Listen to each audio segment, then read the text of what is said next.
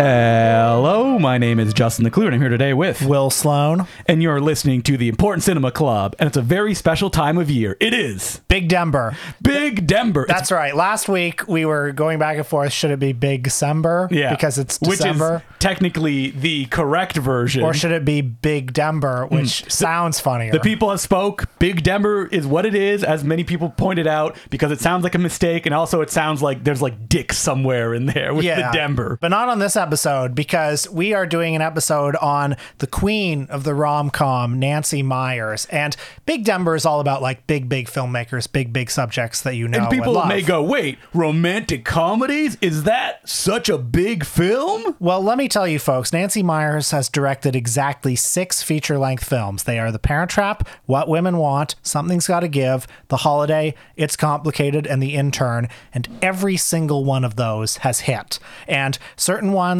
may have made less in their theatrical runs than others. Certain ones may not have quite made $100 million, but you've heard of all 6 of those movies. You've probably seen all 6 of those movies. And if you put any of those movies on the front page of a streaming channel right now, it would get 1 billion views. Nancy Meyers, her name is often used kind of derisively, where people are like, oh, it's a Nancy Meyers film. But people need to understand that these films are massive. When you go to maybe your mother's house and you sit down in front of a streaming service and you're like, what do you want to watch? Oftentimes, and it happened to me, you go, The Holiday. That's inoffensive. Everybody will enjoy this, right? But this happens millions of times in December. That's why, putting artistic value aside, of all the big name brand Hollywood auteurs, I think Nancy Meyers is the safest investment a streaming service could make. As we'll discuss at the end of this episode, some of them don't want to make that gamble. Which I say... What are you guys doing? Look, I'd rather they make a Martin Scorsese movie, but this is money in the bank. Nancy Meyers, for God's sake. No, but they don't see it that way because, I mean, the story goes that her movies don't make $1 billion, though, and they don't do it instantly. Her films have a long hold because they survive for such a long time that, like, people, it may not open huge at the box office, but people will continually go see it because they don't want to see the big new superhero thing. And they're like, oh, this, we can kind of agree on this, right? Again, the proof is in the pudding. Folks, you've seen all these movies. They're on the front page of Netflix right now. And did you, by the way, speaking of box office, did you know What Women Want was number 4 that year at the box office? Well, I did see it at the box office with my mother. It made more than X-Men. Wow. That's how big it was. So Nancy Meyers has served traditionally underserved demographics, women and older people. And she makes movies that are designed for maximum comfort. They are comedies in the Shakespearean sense, in that they're not tragedies. There is minimal drama. Minimal comedy, if you ask me. I would agree as well. In fact, not a lot of stuff in these movies for how long they are. And I'm not saying this derisively. Well, maybe I am, but I'm really just describing what they are. But what people need to understand is that Nancy Meyers is famous in Hollywood as being the Stanley Kubrick of romantic comedies. So what does that mean? I know her movies can be expensive. Very expensive for what they are. Like, does she do a lot of takes like Yeah, Kubrick? she supposedly does a lot of takes, and she always goes over budget. And it's because she is so exacting about, like, what sweater is that person going to wear, that it can take, like, days just to figure that stuff out. So, I mean, that initially sounds baffling to me because, I mean, look at these movies. But the proof is in the pudding, though. Well, a movie like The Holiday, it's all about vibe. People watch it. Many people watch it over and over and over again because it's certainly not a dense piece of screenwriting.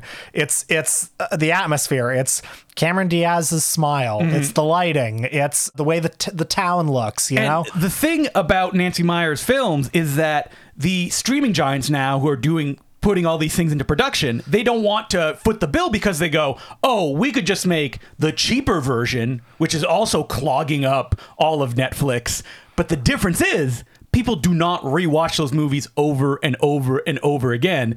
they treat them as disposable, and then they just keep moving to the next thing. That's very true. I mean, these movies, as you say, the obvious comparison is Hallmark Christmas movies, the holiday especially, because like a Hallmark Christmas movie, it has the same basic like structure, even though it has a twofold plot. Those plots have the same basic structure as a Hallmark Christmas movie, and they are about like, you know, they're kind of cloying, and they're kind of like, you know, it's a vision of Christmas joy that's very like, oh, lights and the Christmas tree, and we got our hot chocolate and our cozy little blanket. Like, yeah, it's all about being cozy. Yeah, and that's not really for me, but a lot of people love it. But you're right that nobody watches any of those Hallmark Christmas movies more than once because they're not good. And formally, Nancy Meyers movies seem very basic, but that doesn't mean they're poorly made. I mean, if you watch a Hallmark Christmas movie, or okay, here's a great auteur, Kevin Smith, who's also a very basic auteur, Yes. and I love bringing him up.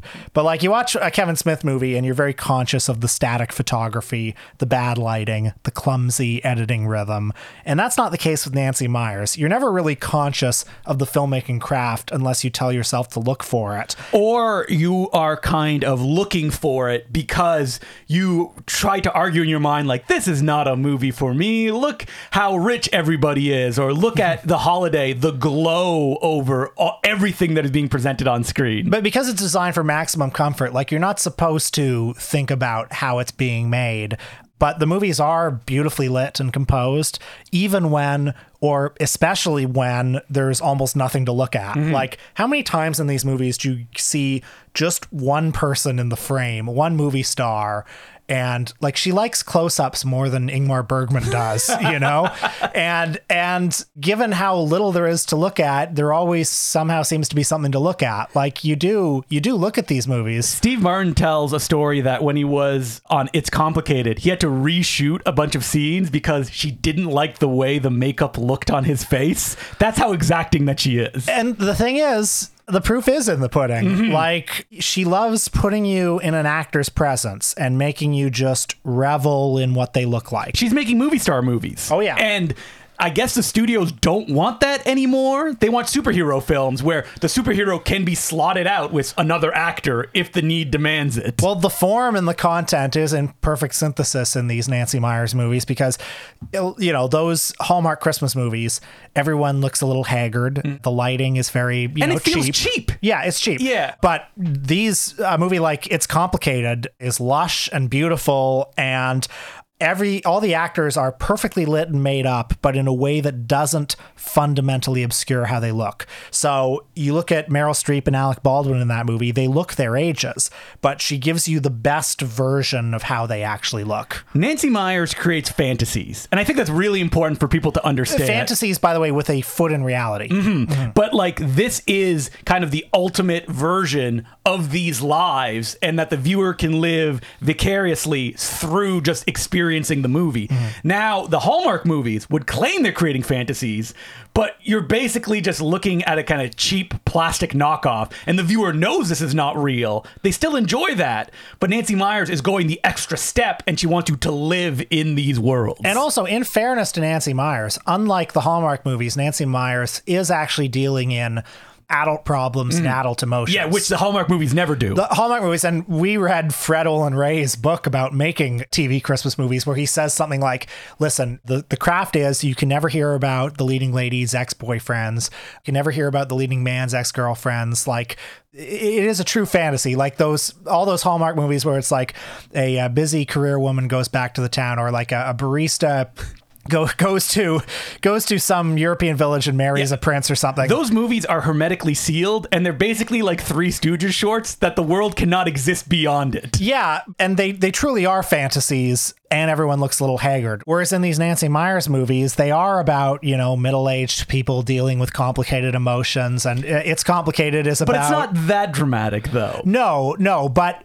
they deal in emotions that the Hallmark Christmas movies would shy away from. Yeah. And the makers of the Hallmark Christmas movies would say you can't have these emotions in a movie because they're not comfortable. But clearly people want that in movies. They want complicated emotions where they don't actually have to wrestle with too much stuff. Yeah. So it's like a weird balancing act that, you know, the Hallmark producers just avoid completely because they don't want to have to deal with it. And that's why I think the Nancy Meyers movies are much better than Hallmark Christmas movies, and also not as in my opinion, not as good as a lot of things. Now, That's just my take, folks. so Nancy Meyers started as a screenwriter, and she has like two like big recognizable films, Private Benjamin and Father of the Bride. Have you ever seen Father of the Bride? Oh, when I was a kid, yeah. Because it was probably on VHS beside like Problem Child. It was on TV like perennially. Father of the Bride 2 also. I mean, she also wrote Baby Boom with Diane Keaton, which I'm old enough to remember when that was a movie that was still in the kind of conversation. And your favorite film, Jumping Jack Flash. That's right. We watched that on an early episode, didn't we?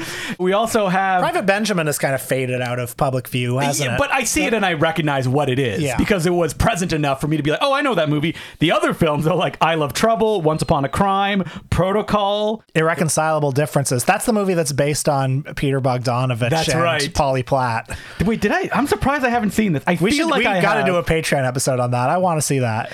But, you know, people may be emailing me right now being like, I love Protocol. It is very important. But to my eyes, and based on my history, very male, I don't recognize any of these. Like, people are not bringing up Once Upon a Crime from 1992, directed by Eugene Levy. Yeah, I don't think people watch that. But Father of the Bride, I saw an interview with Martin Short where he said... Yeah, he's recognized for that the most, right? He was talking about Clifford specifically. I think he said this in multiple interviews where he's like, people come up to you at an airport and you can immediately clock what they're going to say. And if it's like a middle-aged housewife, she's going to say Father of the Bride. If it's like a stoned college kid, he's going to say Clifford.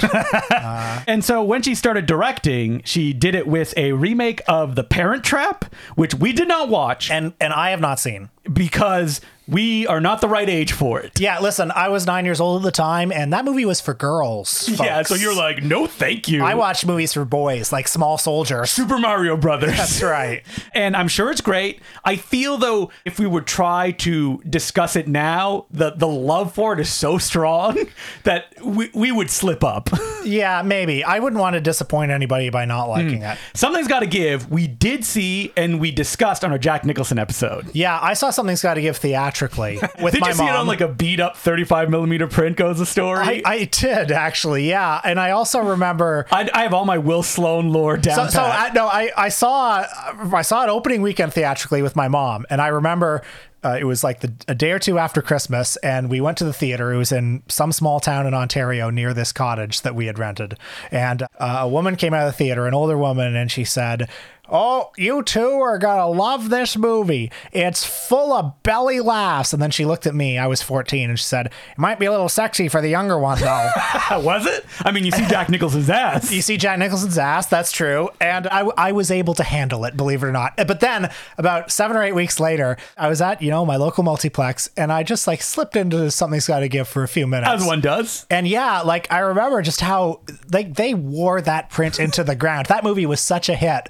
That movie was like the old person movie of the year, and it was like watching the Grindhouse version. It should be illegal that there isn't a new Nancy Meyers film every 2 years during Christmas. Yeah. Like that would be the uniform choice of a family trying to make up their mind, being like, why don't we just see this? Yeah. It's called Movie Stars. It would open at $10 million and it would make $200 million by the end of its run. I know, but that's not what studios want. They want like $100 million opening. Man. And they're wrong. But we did watch for this episode The Holiday, which I'm going to assume not the first time you've seen it. No, it was the first time I've seen it. I have never seen The Holiday. How many times have you seen The Holiday? 2-3 times probably. Okay. 2 with significant others and or family members, where it's like, hey, The Holiday's on the front page of Netflix. Well, put it on last night with my girlfriend who was doing some knitting next to me.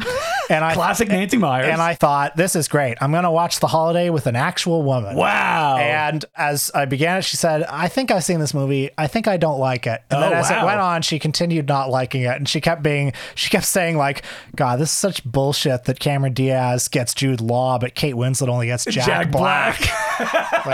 This nerdy man boy. Yeah. And can I just say before we even get into the plot, I hated Jack Black in this movie. I think everybody kind of hates Jack Black in this movie. Do you see him and you're like, I see myself.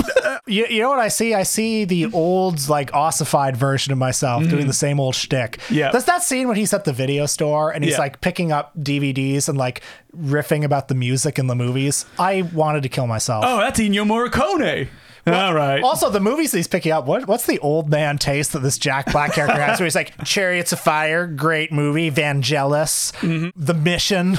Yep. And then you get a Dustin Hoffman cameo. I liked that. Yeah, that's good. Yeah. What's The Holiday about? The Holiday is about two women that are having some complications in their life. Cameron Diaz, a super rich trailer editor. And I gotta say, watching the trailer she edits in this movie, not very good. Nice to hear the soothing voice of Dawn LaFontaine, though, you know? But she's having some problems in her own romantic life.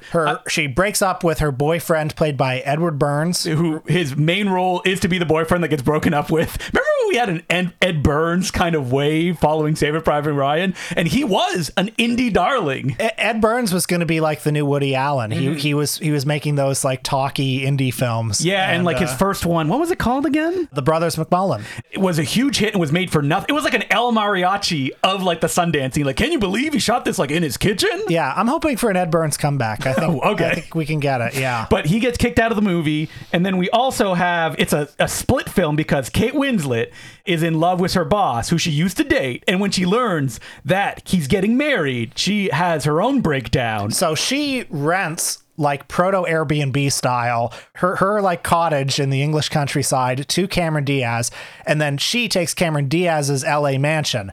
And then when Cameron Diaz is in rural England, she meets Kate Winslet's brother, Jude Law, who is very charming, who is, well, a beautiful man. Yes. I couldn't believe how good he looks in this film. And by the way, Cameron Diaz also, I mean, the main direction to her seems to have been Smile. Yes. Which she does excellently. And the two of them are great together. Jude Law and Cameron Diaz. Yes. Off the charts chemistry, I thought. Again, nothing happens. Well, there's a few reveals like, oh no, Jude Law seems to be like a drunk kind of swinger, but later on it's revealed he actually has two adorable children. This started to annoy me as it went along. This is the most Hallmark Christmas Channel aspect of this movie, where it's like, okay, can Jude Law have a single flaw? Like, it's like, well, the flaw is he has two adorable children. He has two adorable children, and Cameron Diaz says, "Are you divorced?" And he said, "No, I'm a widower." And yeah, so he has no moral issues. That's the moment where I was like, give me a fucking break. Let him be divorced. And at the same time, Kate Winslet is kind of being romanced by Jack Black, but the real romance is with Eli Wallach. Right. And I think this is both the best part of the movie and the movie's biggest problem, which is that her and Jack Black DOA as a couple. Well, it feels like the movie knows this. Because like Jack Black hardly has any screen time. Yeah, Cameron Diaz doesn't have a secondary plot while she's in England. Yeah. While Kate Winslet has a very big plot with Eli Wallach, who plays an old retired screenwriter who has become a bit of a shut-in, and she's trying to convince him to go to a big Lifetime Achievement tribute dinner. And Eli Wallach, what can you say? He's great. He's great. Love him. Also, very little tension in this stretch of the movie, too. Nope. The big tension of this movie is, will he make it up 5 stairs? And he does. And he does, with aplomb. And the movie is well over 2 hours. 2 hours and 11 minutes. Somebody could have told both these stories in 80 minutes. Yes. And pumped in a little more drama. But that's obviously not what it's about. Nancy Meyers doesn't like drama.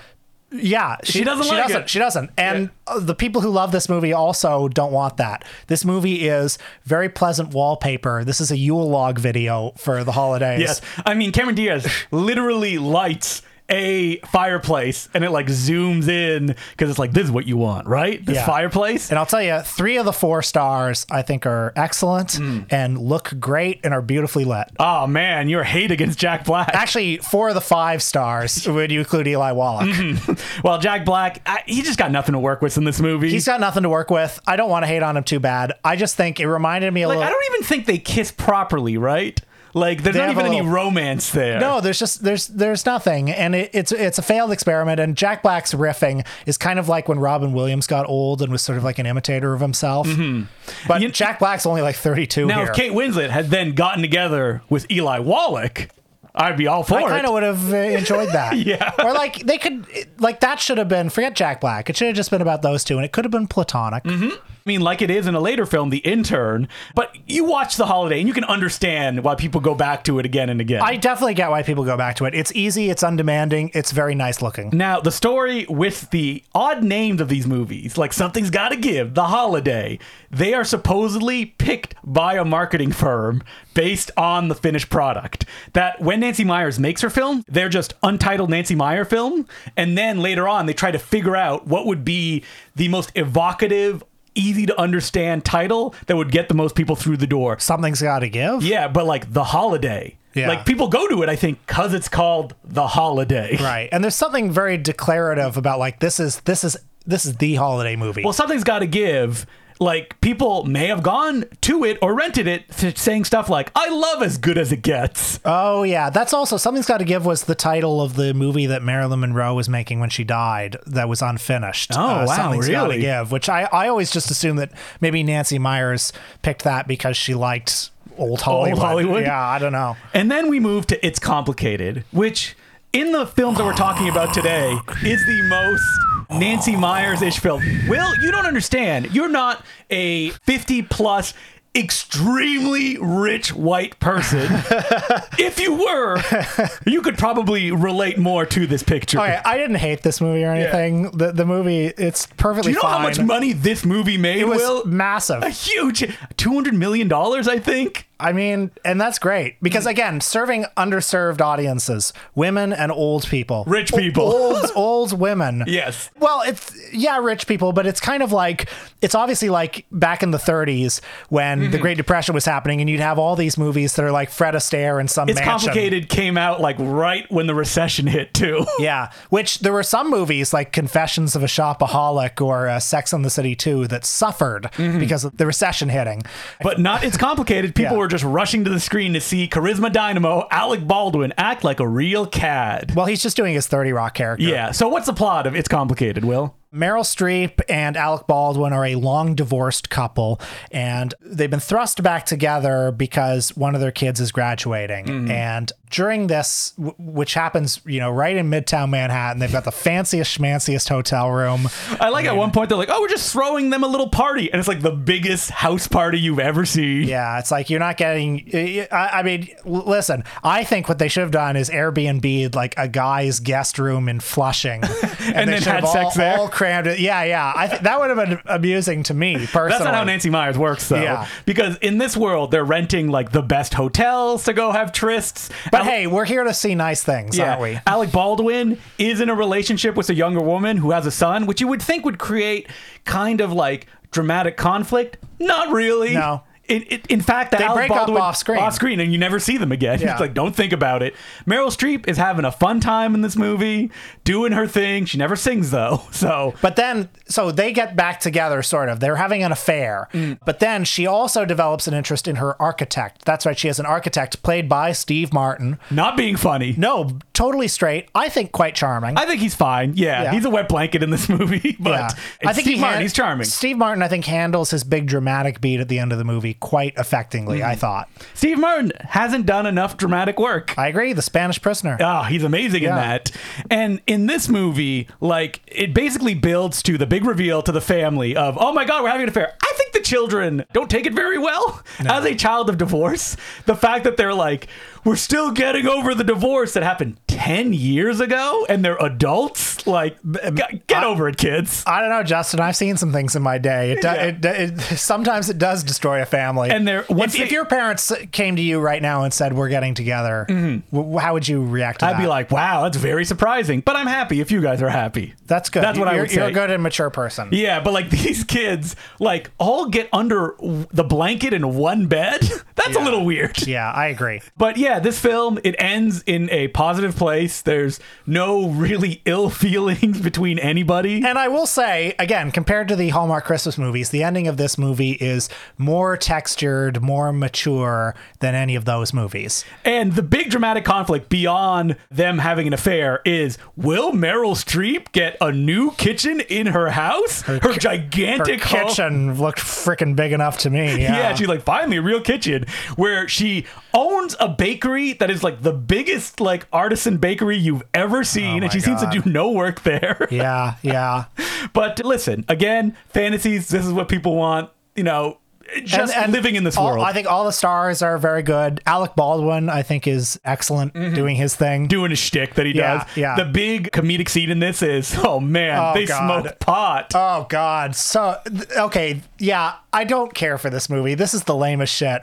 Two old people smoke pot. Here's the thing. And then later, Target audience. yeah, They love this. outrageous. Yeah, they love and this. that's great for them. Or the other big comedic set piece where it's Alec Baldwin nude in front of a laptop, and the wrong person picks up the Skype screen. What? It's like the Marx Brothers. Will, you don't see it right there? Yeah, it's exactly like the Marx Brothers. There's a funny line where he tells a doctor that he takes medication and it affects his sperm.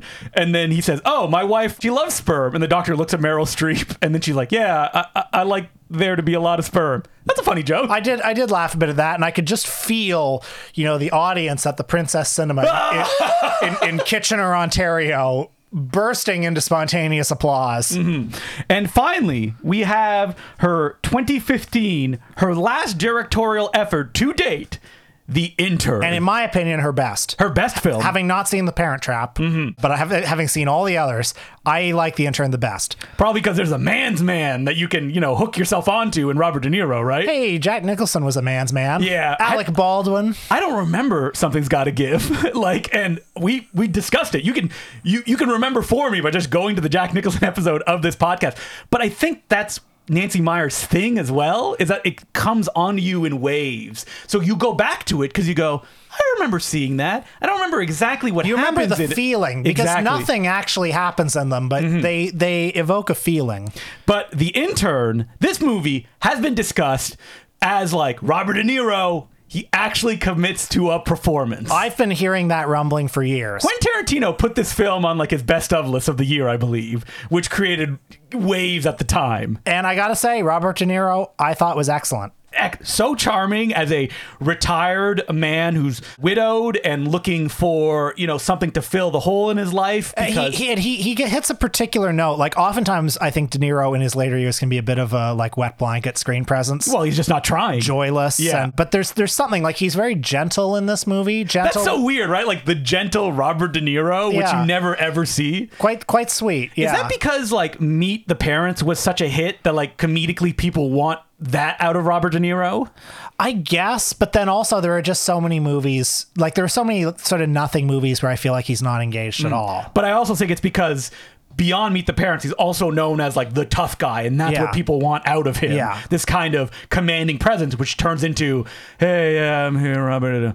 Yeah. But here, he does exactly what's asked of him. He's a charming older man that's going, hey, you kids better wear a suit when you go to work, because that's the way, real men do it. So this movie called The Intern is about Robert De Niro as an older, a 70-year-old guy who takes part in an internship program for seniors at a Brooklyn-based startup, which started with a mere 25 employees. Yes, and now, 18 months later, has 200 employees. Hey, starting with 25 employees is not a small thing, movie. Are you telling me that Golden Ninja Video doesn't have an office somewhere that has 200 employees? Yeah. No, we have thousands now that we're 5 years down the road. And this company is run by Anne Hathaway, a real girl boss, I guess. Yeah, you could say that. But, she's having trouble balancing home life and career. And you hear the premise, Robert De Niro is a 70-year-old intern and Anne Hathaway is his boss, and you think there are going to be laughs about this. Yeah, lots of fish out of water comedy. Yeah, this is a high concept premise. No laughs. The only thing that comes out of it is that Robert De Niro at one point is I'm not sure how to start my computer. But other than that, he's fine. No issues. And everyone loves him at the office. Yeah. I kept waiting for him to be this is how we used to do it, and we can still apply it now. Not really. He's just a good worker. And maybe it's because this is the first of the 3 movies I watched for this, but I found this quite pleasant and charming. Mm-hmm. Well, I liked the dynamic between him and his friends at the office. I liked the dynamic between him and Anne Hathaway. All of his white friends. There are no non-white people in these movies. It is crazy that as late as 2015, these movies are so white. Nancy Meyers did an interview saying well, I was just portraying on screen my circles of friends. It's oh boy, Nancy, no. Woody Allen has given that excuse too. Yeah, that's more on you than an excuse for the way that your movies look. This movie, 121 minutes. Way too long. Way too long, but also exactly the right length for what it's doing. Like, Will loves The Intern. no, here's the thing. These movies are sculpting in time. Mm-hmm. These movies are about sitting in them for this long. Yeah. And I mean, it would be hell for me to work at this kind of place, like a startup. Yeah, I wouldn't want to work at this place, but it's about, like, this movie is about living life with Robert De Niro and Anne Hathaway. Becoming friends. No romantic relationship. Not even a father-daughter relationship. That's right. Just friends. Which I think the movie does very well. And that scene, the big emotional scene between the two of them. What about Robert De Niro just watching Singing in the Rain as tears rise to his eyes? I think it works. It works perfectly. Something that doesn't work in this movie, boy, the relationship Anne Hathaway has with her husband. Woo, P.U. Dump that loser. Yeah, I agree with you, but I actually think the movie resolves it in a way that I found... They get back together at the end? Well, yeah, but like with a lot of acknowledgement of that it will be a long road ahead. Mm-hmm. I don't know. I found it convincing enough. Yeah. Again, this is a filmmaker who deals in adult problems in a light way. Well, I mean, Nancy Meyers also wouldn't want there to be a breakup at the end of her movie and leaves things hanging. Like, there is a promise of something ahead. Everyone is happy. Robert De Niro has not become a union buster yet, which will probably happen a few months from when the movie ends. But a lot of these movies end on a sort of optimistic but uncertain note, like The Holiday does as well, which is like, that's not how the Hallmark movies would end. And no, the Hallmarks are definitive. And I think that's one of the reasons these movies have the resonance that they have. And that's it. The Intern is the last film Nancy Meyers made, even though it was a huge hit. Huge hit. And relative to its cost, $35 million, and it made $200 million at the box office. Okay, there you go. But it recently, was it even a couple years ago? I think it was last year. She was supposed to make a $130 million Netflix movie, or some streaming giant, and she couldn't get the budget down, and they said, all right, we're not going to make your movie then.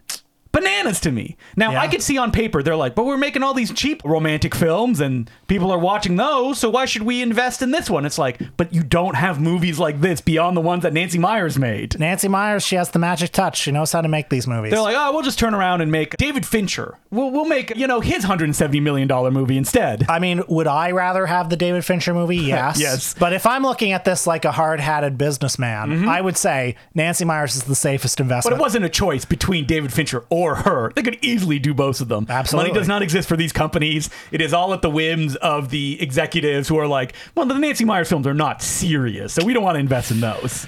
I mean, they should get me to run these companies. Yeah, to a Nancy Meyer film every year. Yeah. All right. So, as per usual, you can send us emails at importantcinemaclubpodcast@gmail.com. Chris, and he goes, hey, Justin and Will, I was listening to some old Shocktober episodes recently and came across a segment in which a letter writer asked about programming a hypothetical film that no one would attend. You'd both said that someone will always show up as long as it's advertised. You will be right. Did I say that? Because I don't believe that. I wouldn't stand by that. Yeah. I think we said every movie is someone's favorite movie, so maybe someone will show up. I wouldn't stand by that either. I send Will all the time, someone being like, this is my favorite film of like the most disposable, forgettable trash. You would be right, seeing as I immediately thought back to this summer when I was the only person in attendance at a screening of Jerry Lewis's The Nutty Professor on a beautiful 75-degree and sunny afternoon in New York City. Well, that's surprising. I would think Nutty Professor would bring more people out. In New York, I think Jerry's got fans, too. Having watched The Nutty Professor recently, I don't know, maybe those people had as well, and they're like, well, we can't go see it again in the theater. Well, I assume that any cinephile is kind of regularly watching The Nutty Professor. So I ask you this. Have there been any screenings you've attended where at some point you said to yourself, what have I done with my life? Why is this what I love? Love the pod and all, yada yada, Chris. Yeah, all the time. Yeah, that's an interesting question. I've reached the point, and I've said this before, that I've been sitting at a movie at the Cineplex by myself on like a weekday, and 20 minutes in I go, I don't want to watch this anymore, and just left. Because I'm like, it's not worth it. I'm not enjoying it. Maybe in my mind I thought, oh, this movie everyone says is bad. I bet I'll find value in it. And I'm like, nah, it's not worth it. I had that strong feeling about 10 years ago when I went to see the Pixar movie Brave, which I was dutifully going to see all the Pixar movies at that point. That was in the kind of like, are the Pixar movies still going to be good? Yeah, it was like Wall-E and all those movies were still pretty fresh in memory, but they had Cars 2. And I remember going to see Brave and thinking, why am I this It's not working. This is for children. Mm-hmm. It's not for me. So I definitely had that feeling. Also, I'm not disparaging this too much because I actually had I had some fun at this screening, but last week when I went to go see Terminator 3 Rise of the Machines at the Kingsway on a 35 millimeter print. That was water damaged. Which was the best part of it. Yes. It was great seeing that distortion. I sent that clip that you posted online to Mike Wood because I asked him, like, were you there? Because he always goes to those screenings. He's like, no, I hate Terminator 3, which is strong words from Mike, who doesn't hate anything. But he went, oh, if it looked like that, I would have gone if I had known that. Well, I preserved on my phone basically the best part of it. But yeah, when I was watching Terminator 3, a movie that nobody really likes, that I saw in first run, didn't really like then. On 35 millimeter then as well? Still don't really like. Yeah. You know, Did you start questioning, like, why am I here? I did ask that, and then I thought, well, I wasn't doing anything else tonight. there you go. And then I also thought, I really like the popcorn here, you know? So the thing about when I'm usually sitting in a Cineplex and I'm like, I use my free ticket or whatever, or my points, I always think I could be doing something else. Like, I could be watching a movie that I like. That is a good feeling to have. And long ago, I gave up on the habit of watching all the Best Picture nominees because they're bad. Yeah. I mean, the ones that I don't want to see. Yeah, that they're nominated and you're like, I got to see it because, you know, The Darkest Hour. Right. Like, I used to be going, you know, trudging out to see Atonement or The Reader or stuff like that. And I love how we roasted two Joe Wright films, The Reader, Atonement, and The Darkest Hour. Well, I'm sorry if he's a listener. Oh, no. Yeah, you don't need to do that. You're not going to get anything out of it. The only thing that you will remember or hold with you is, oh, why did I watch that movie? Yes. Because it was nominated for Best Picture. Well, thank you very much for that letter. And yeah, if that feeling hits you, I would say get up, leave the theater. Yes. Because you know what? You will be happier. You could go do something else. And looking back, you won't be like, why did I not sit and watch that 35 millimeter screening? I have a controversial one, which is I was watching, it was a Tartakovsky movie. Really? On 35 millimeter. It was so hot in the theater, and every time I shifted in my seat, the guy in front of me turned back and looked at me. Oh. And I was like, this is not That's worth very unpleasant. What was the movie? It was... Was it Andrei Rublev? It was Andrei Rublev. I asked that specifically because that's the hardest one. Yes. Well, I've already seen that movie, and that was a screening because remember they had shown it digitally, and as an apology, they showed it on print later on. You know I saw what? the print one. I think you I saw it digitally. No. Wait, did I? I think Yes. I might have been at that screening, though. No, you were at the digital one. Okay. Because I went to the print one and I was alone. No one else was there. And I Oh. remember going right after work and I was very tired. And I'm like, I can't do, like, it's not worth it. Like, and I just left. And it's good because, like, you can have a better experience At with home, that same movie Yes. somewhere else. You know, I could hire a friend to sit at the front and like turn and look at me every time that I shifted in my seat. So our next letter is from Theodore, and it goes, Guten Tag, once again, you two kinotastic, wonderful souls. That's us. Yeah, that's us. During the fall, I've been attending film class studies at Filmhuset, the film house in Stockholm. And after listening to your downright horror stories on the subject involving smudgy DVD print watching in sterile classrooms, I was a bit trepidatious. But I couldn't be more happier since we're blessed with our two separate theaters and yummy original prints for more or less every film we've seen thus far, ranging from Sherlock Jr. to A Man Escape, and tons of odd ones like Awara and The Hitchhiker in between. Whoa, that's cool. The Hitchhiker, the... Ida Lupino one? Yeah. So, when you were in film school, did you watch prints of films, like in class? Not exceedingly rarely. So... At Innis College at the University of Toronto, they do have a 35 millimeter projector and a 16 millimeter projector. And I remember in first year university, it was almost always DVD, except for 1 week when we saw Run Lola Run on a print. And occasionally, every now and then, like I remember I took a documentary class and I think we watched... was it the Robert Flaherty film Moana on a 16 millimeter print, like without sound, which was not the greatest experience. But I would go, this is the way it's meant to be watched. I know, and Anthology Film Archives in New York still follows that rule. I went to see a Ziga Vertov film there once, completely silent, and thinking, oh my God, like you start playing music in your head just to accompany it. The letter continues, I've already had some incredibly fun and interesting conversations with like-minded students, and particularly with one of my professors, whose main writing is the exploitation field, where he focuses most of his time on sex and queer representation in Ed Wood and Doris Wishman's filmographies. So thanks to you guys. I was somewhat schooled and backpack kid ready for that little talk. Nice. Wow, nice. I've made it more or less a ritual to listen to your episodes on any topic we've covered in class afterwards. Ozu, Arzner, Bresson. I don't know if that would be the best recommendation, but other than to be like, these guys don't know what they're talking about after a university course. On my commute home, since you sons of a guns have such a fantastic body of work going through it all. And yet, after my lovely Gertrude screening the other week, I noticed a gap. Seems that I can't find a Dryer episode, no matter how much I scroll. No, we've never done Dryer. We've never done Dryer. I like Dryer. Yeah, I love Dryer. Yeah. I'm sure we'll do them in the next year. I saw a screening of Joan of Arc, and it was silent, but they had I think it was throat singers throughout. I was there. Oh, you were there? Yeah. That was a fun one. That was very early in the round of the podcast, yeah. Very much enjoyed. Wait, you were there too? Because I went because... Dan Berube gave us tickets. Oh, yes. Yeah. For some reason, I was like, Peter Kaplowski's parents got us tickets, but no, it was Dan Berube who got them. That's right. That was a very... Great experience. Great experience, especially such a novel way. You'll never see the movie like that again. Mm-hmm. But we'll get to it. I really love his camera moves and his editing schemes. It's very fun. I have a book of criticism he wrote that's sitting on my shelf. Also, the movie Gertrude is how I intend to live my life. Okay. Just alone but defiant at the end.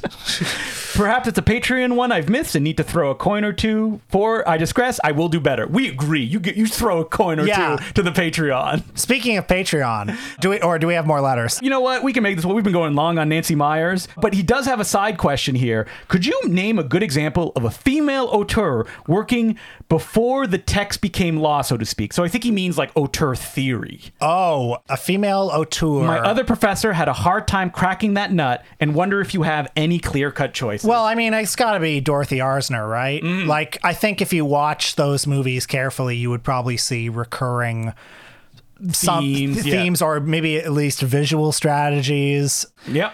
So go up to your teacher and be like, Dorothy Arzner, gotcha. Yeah. A+, please. But I mean, there are so few female directors in Hollywood. I'm sure there's a lot more that you could go through. If you get a dictionary of women filmmakers, you'll find a lot, especially early on and in other countries as well, that were doing it before the auteur theory became text. And I mean, I assume that the letter writer is not thinking of Maya Deren or people who are working. I think he means before the auteur. Oh yeah, Maya Deren. People who are working in mainline Hollywood studio system that were able to kind of smuggle in, their themes and things like that. All right. So thank you very much for that letter. Hopefully we gave you some ammunition to bring to your next class. If you want to send us letters, again, it is importantcinemaclubpodcast@gmail.com. So what are we doing on a Patreon this week, Will? Well, last week, which we didn't plug last week, Justin and I went to go see Jay Leno live. Drove 4 hours, got a hotel, and just to see Jay Leno. That's all we did. And you may be asking, why on a movie podcast? Well, Jay Leno starred in the movie Collision Course. Absolutely. And a very important part of his kind of mythos is that he's a stand-up, but he's never recorded his stand-up. And he cannot stop doing stand-up. And everyone always says he was one of the greatest stand-ups of the 80s. And when he was a host of The Tonight Show, he sandpapered all his edges. He became mediocre. But all the time he was hosting The Tonight Show, he would, on weekends, he'd be in Toluca Lake or something. He doing still does stand-up. it every 2 weeks at Flappers in LA, Burbank. You can just go see Jay at a small comedy club and he's going to be doing jokes. Yeah. But we saw him in a 5,000 seat casino theater and he did it for 100 minutes. Did we like it? Well, you're going to have to listen to the episode where we do it live from before the show and after the show, our opinions of it. And then we'll also be doing a Patreon episode for this week about Christmas movies. We are looking at the Christmas canon and deciding what is naughty or nice. Yeah, exactly. Yeah. So we're going to go through a list that we find online and we're just going to decide naughty or nice. Does this deserve to be there or is it just there because they don't have enough Christmas movies and they need something recognizable? So you can listen and you can decide if you agree with us. And if you don't, then that's... You keep it on the inside. Yeah, I don't. It's not my problem. No. So you can check that out at patreon.com/theimportantcinemaclub. Next week, speaking of Christmas, we're doing, a Christmas classic, right, Will? Or many of them. That's right. We are going to be talking about Christmas Carol movies. Movies based on the Charles Dickens classic, A Christmas Carol. There are so many Christmas Carol adaptations. Now, did this episode start because I need a reason to force Will to watch the horrifyingly bad Robert Zemeckis A Christmas Carol? Yes. But also, I was watching A Muppet Christmas Carol, which I was like, we need to discuss on the episode, do we? Did we do a Patreon one on it? I don't know if we did, but I mean, it's one of the... Maybe it's the best one, We probably should discuss it. Yeah. I mean, it's my favorite. It's really popular, yeah. But, I mean, we got to talk about the Alastair Sim. Yeah, that's the one that, like, my stepmom, who's not really that much into movies, like, she likes movies, but she doesn't have that many, like, oh, that's my favorite, I need to watch it all the time. She loves that one, and we would watch it every Christmas. And I just want to say, I did see the Jim Carrey, Robert Zemeckis one in a theater. Oh, on 35 millimeter. A beautiful, shimmering 35 millimeter film, but I can't wait to revisit it. Me and Emily watched it a number of years ago, and 45 minutes in, I'm like, that's enough of that. Yeah. And I turned it off. Yeah. What if Jim Carrey could play every role? Badly. So that's what we're going to be doing next week. Till then, my name's Justin Clue. I'm Will Sloan. Thanks for listening. Just a reminder that we are aiming to get 850 patrons this month. So if you're not a Patreon subscriber, now's the best time to do it because there may be maybe a little surprise if we are able to hit that number. But even with that in mind, I would like to thank our new Patreon subscribers who include Alec Thomas, John Christian Yates, Sam, Nick Petrecka, Matt, Anders Bosca, Conman, Sean Holcomb, Matthew, Gregory, James Renfors Frederick, and Star Slug. Thank you very much for becoming Patreon subscribers. We could not keep doing it without you. Well, this past week we both went to see...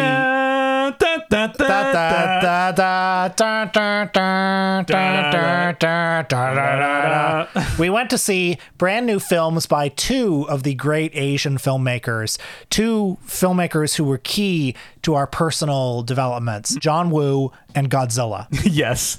Oh, I forgot about the John Woo one. Rightfully so. I'm springing that on you. We didn't say we were going to discuss the John Woo one, but I kind of want to talk about it. I'd seen it Silent Night before Will, and I told him, oh, man, it's bad. And I know Will was going to see it. Of course I'm going to see it. If I was like...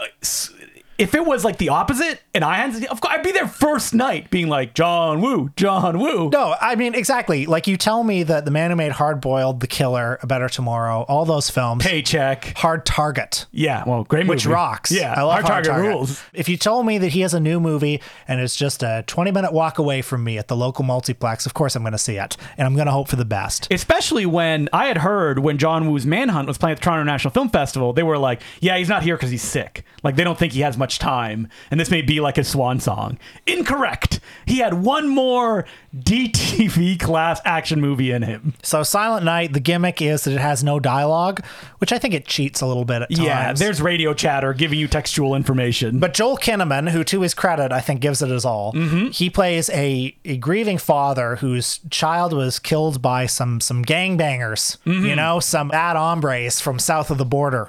Yeah, and it's a racist film. Are they going to deal with that? No, they will not. Do you see those same gangsters handing out candy to children? Yes, you do. One of the most baffling scenes in the movie. It's like children are coming around these gangsters, and I think, oh, they're giving out drugs. No, they're giving candy. Yeah. I guess to indoctrinate the children. Oh, my God. So the movie starts, and you must go through the feeling that anyone who knows they're seeing a bad movie, but they want to like it. The 7 stages of grief. Yeah, where you're like, this isn't so bad. There's some visual flair here. Well, yeah, in the early scenes, you're like, I recognize John Woo in this, in this transition, in this dissolve. Now, this film makes a few big stumblings. For example, you hear Silent Night. You're like, yeah, it's going to be over one night. The whole movie will take place. It's going to rule. Incorrect. It's going to take place around Christmas, I think, that the main character's daughter dies. You're going to watch him prepare for a year to get ready. A year! And I mean, just the plot is a straight ahead, like no surprises, nothing interesting. Basically, the one interesting thing about the movie is the gimmick, and they waste it on a movie that, like, just there's nothing going on. Has no novelty, has no interesting take on the material. You kind of forget that they're not talking. Like, it's not like, wow, I can't believe what they're doing with no dialogue. It's oh, all right, I don't miss it. Like if the movie had been sort of like The Raid or something, where it's over the course of one night, and then that would make sense. And then over time, you sort of figure out what's going on. That could have been really interesting. And the action scenes, they're fine. They're fine. They're not terrible. It feels like a second unit director going, what would John Woo do in this situation? Like when there was a fake oneer. I was like, oh no! Oh my god, yeah. Joel Kinnaman going up the stairs and killing a bunch of people. Where it's like, okay, you saw Old Boy, and you're gonna do the bad version of that. And some people will say, oh well, it's better than most DTV fare. In that respect, yes, it's much better than a Bruce Willis film. It's better than Steven Seagal's later films. And you know what else is like? Your bowel movements. I mean, you want a good DTV action film? I know it came out many, many years ago. Go watch John Hyam's Universal Soldier: Day of Reckoning, which I'm sure had a much smaller budget than this new John Woo film. Okay, Godzilla -1, which is dominating the box office right now. Can you believe it? Shockingly. What a world we live in. The box office this week is dominated by Miyazaki and Godzilla. Up is down, black is white. Now, people may make the argument that there is nothing playing right now. It's like a Hunger Games prequel, a Beyonce concert film that did much less numbers than they expected it to. The Hunger Game prequel is like a month old, too. Yeah, like there's nothing. But Godzilla -1, they did a few moves that they've never done before. Number one, they released it a month after it came out in Japan. That's like the quickest they've ever done. They also self-distributed it, so they didn't have to be at the whims of a studio. It was like, cut this, only English dub. Like, Toho was able to just get it out there, and they expanded as the weeks have gone on. It's amazing. A movie like Godzilla -1, like a niche genre film, when it opens in the US, typically like has an opening weekend and then falls 90% in the second week. This movie has legs. People are discovering this movie and loving it. And when I was there, I was shocked at how many kids were in the audience. And I'm like, this is a subtitles movie. I don't know if they're ready. Didn't budge. They loved it. The little girl behind me at one point went, Godzilla is unstoppable. Yeah. And which is exactly the feeling you want to instill in a child seeing a Godzilla film. I saw it in a very busy matinee, you know, in its second week in the IMAX, and you could just tell everyone was having a great time. Could this be like a holiday hit? Could it like continue to have these legs as it goes on? Because like what's coming out? Wonka? Like, is that a film anyone is excited for? Yeah, I don't know. But Godzilla -1, what did you think about it, Will? I thought it was quite good. Yeah. I think it does some interesting things with the Godzilla mythology. Like, it's the first one to be a period piece. It takes place after the Second World War, and it's about sort of the disaffected and disillusioned soldiers of the Second World War kind of banding together out of the ashes to take down Godzilla. And I found it kind of moving. Now, I've seen a lot of criticism about things like the American occupation does not exist in this world of Godzilla. And like it was very present during World War II in Tokyo. And that like you can look at it if you kind of squint, more populist kind of boomer nostalgia for an era that doesn't exist and that the director did not live in, especially through the filter of that's been the director's bread and butter, making like the good old days, you know, when things were fine. I get that, but then you could also look at it in the context of the present day when things are like bad, so bad, yes. And when we all feel sort of abandoned by our leadership, and or the at least government alienated. is completely not there in this movie. Like you don't even see any official, you don't see anything. I enjoyed no bad guys in this movie on the human side, which is a rarity in like Godzilla films. Yeah. And the final, like the last 30 minutes of the movie, I think is spectacularly suspenseful and entertaining. Godzilla is scary in the film. He's a massive threat. So when I heard about this and they're like, we're going back to the basics, I'm like, no. Everybody always does this when they reboot Godzilla, going like, we're going back to the original. And it's like, no, thank you. I that's not what I want. This is the one that it worked with what they were trying to do. And they sort of, the final confrontation with Godzilla is sort of like the Death Star, you know, where they tell you, okay, here's how we're going to do it. Here's how we're going to do it. Here's how we're going to do it. And now we're going to show you There's a little bit of a twist, but you know what that twist is, ladies and gentlemen. Yeah. I also found it refreshing that like it doesn't really end on a happy note. It ends with something that I've seen a lot of reviewers go, oh, so unbelievable. Oh, come on. It's like, yeah, but that character is going to die. There's a close-up just to let you know, like, yeah, but she's been hurt. And I was totally fine with the ending. Yeah, it didn't bother me at all. And it's like, can we have just a little bit of happiness? Yes. You know? Like the whole movie is pretty miserable in its way, but like you get a little bit of happiness, and wow, a Godzilla film that actually lands an ending like that. And the thing is, you have Shin Godzilla. It came out a number of years ago. That is like the polar opposite of this film, kind of, even though it ends with people banding together and doing they've still got a Godzilla in it. Yes.